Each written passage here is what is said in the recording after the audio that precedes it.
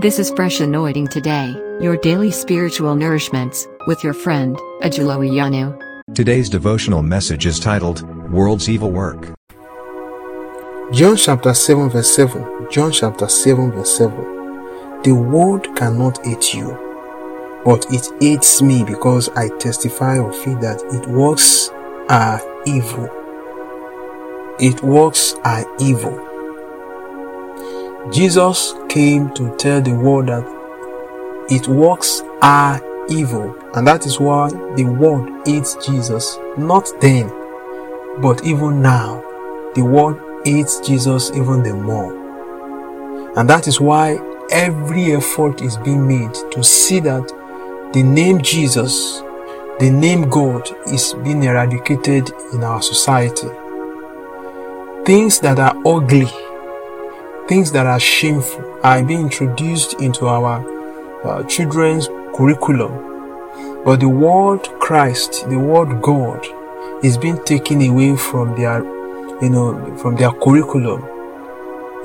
Some argue that introducing religion or God or Christ to children is child abuse, and therefore there's a need to remove God, remove Jesus, those words from curriculum. In fact, some society have removed Christianity outrightly, that you cannot even pray in a government-owned school. You cannot gather students to pray in the name of Jesus. Why? Because the world hates him. So when things like this happened in our place of work, in schools, in institutions, government-owned institutions, and all of that, and you see that people are showing their disregard for God and Jesus, don't be surprised. It has not just started. It has started some centuries before now. So what am I saying this morning?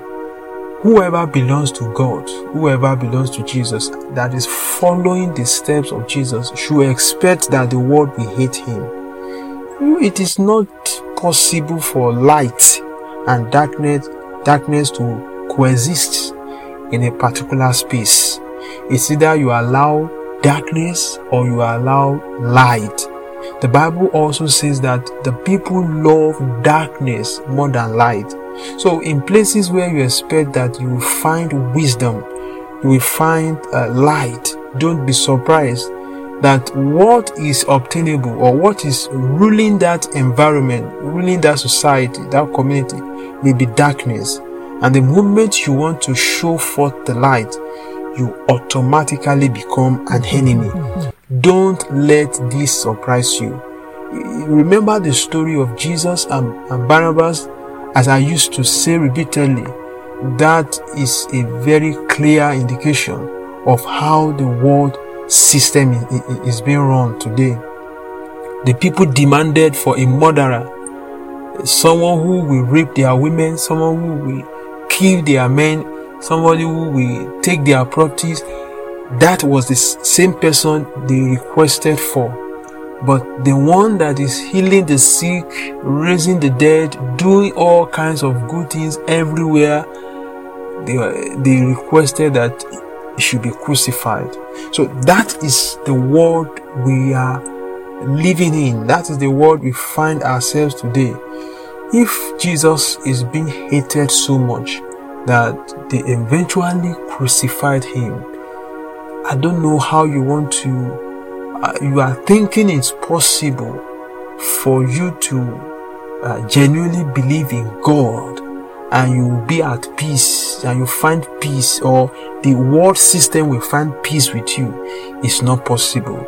There is no, Jesus said that lukewarms he will spit out of his mouth.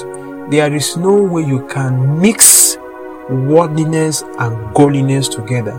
If you belong to Jesus, do not expect that the world will celebrate you or love you. But I pray God will give you a better interpretation to this word this morning. It will influence your day, your decision, and I pray that your day will be prosperous today in Jesus' name. God bless you. This devotional podcast you have just listened to was brought to you by Ajulo Iyanu from Fresh Anointing Today. It is available on Anchor, Spotify, Apple, Google, Overcast, and any other podcast players of your choice. Share with others. Stay fresh.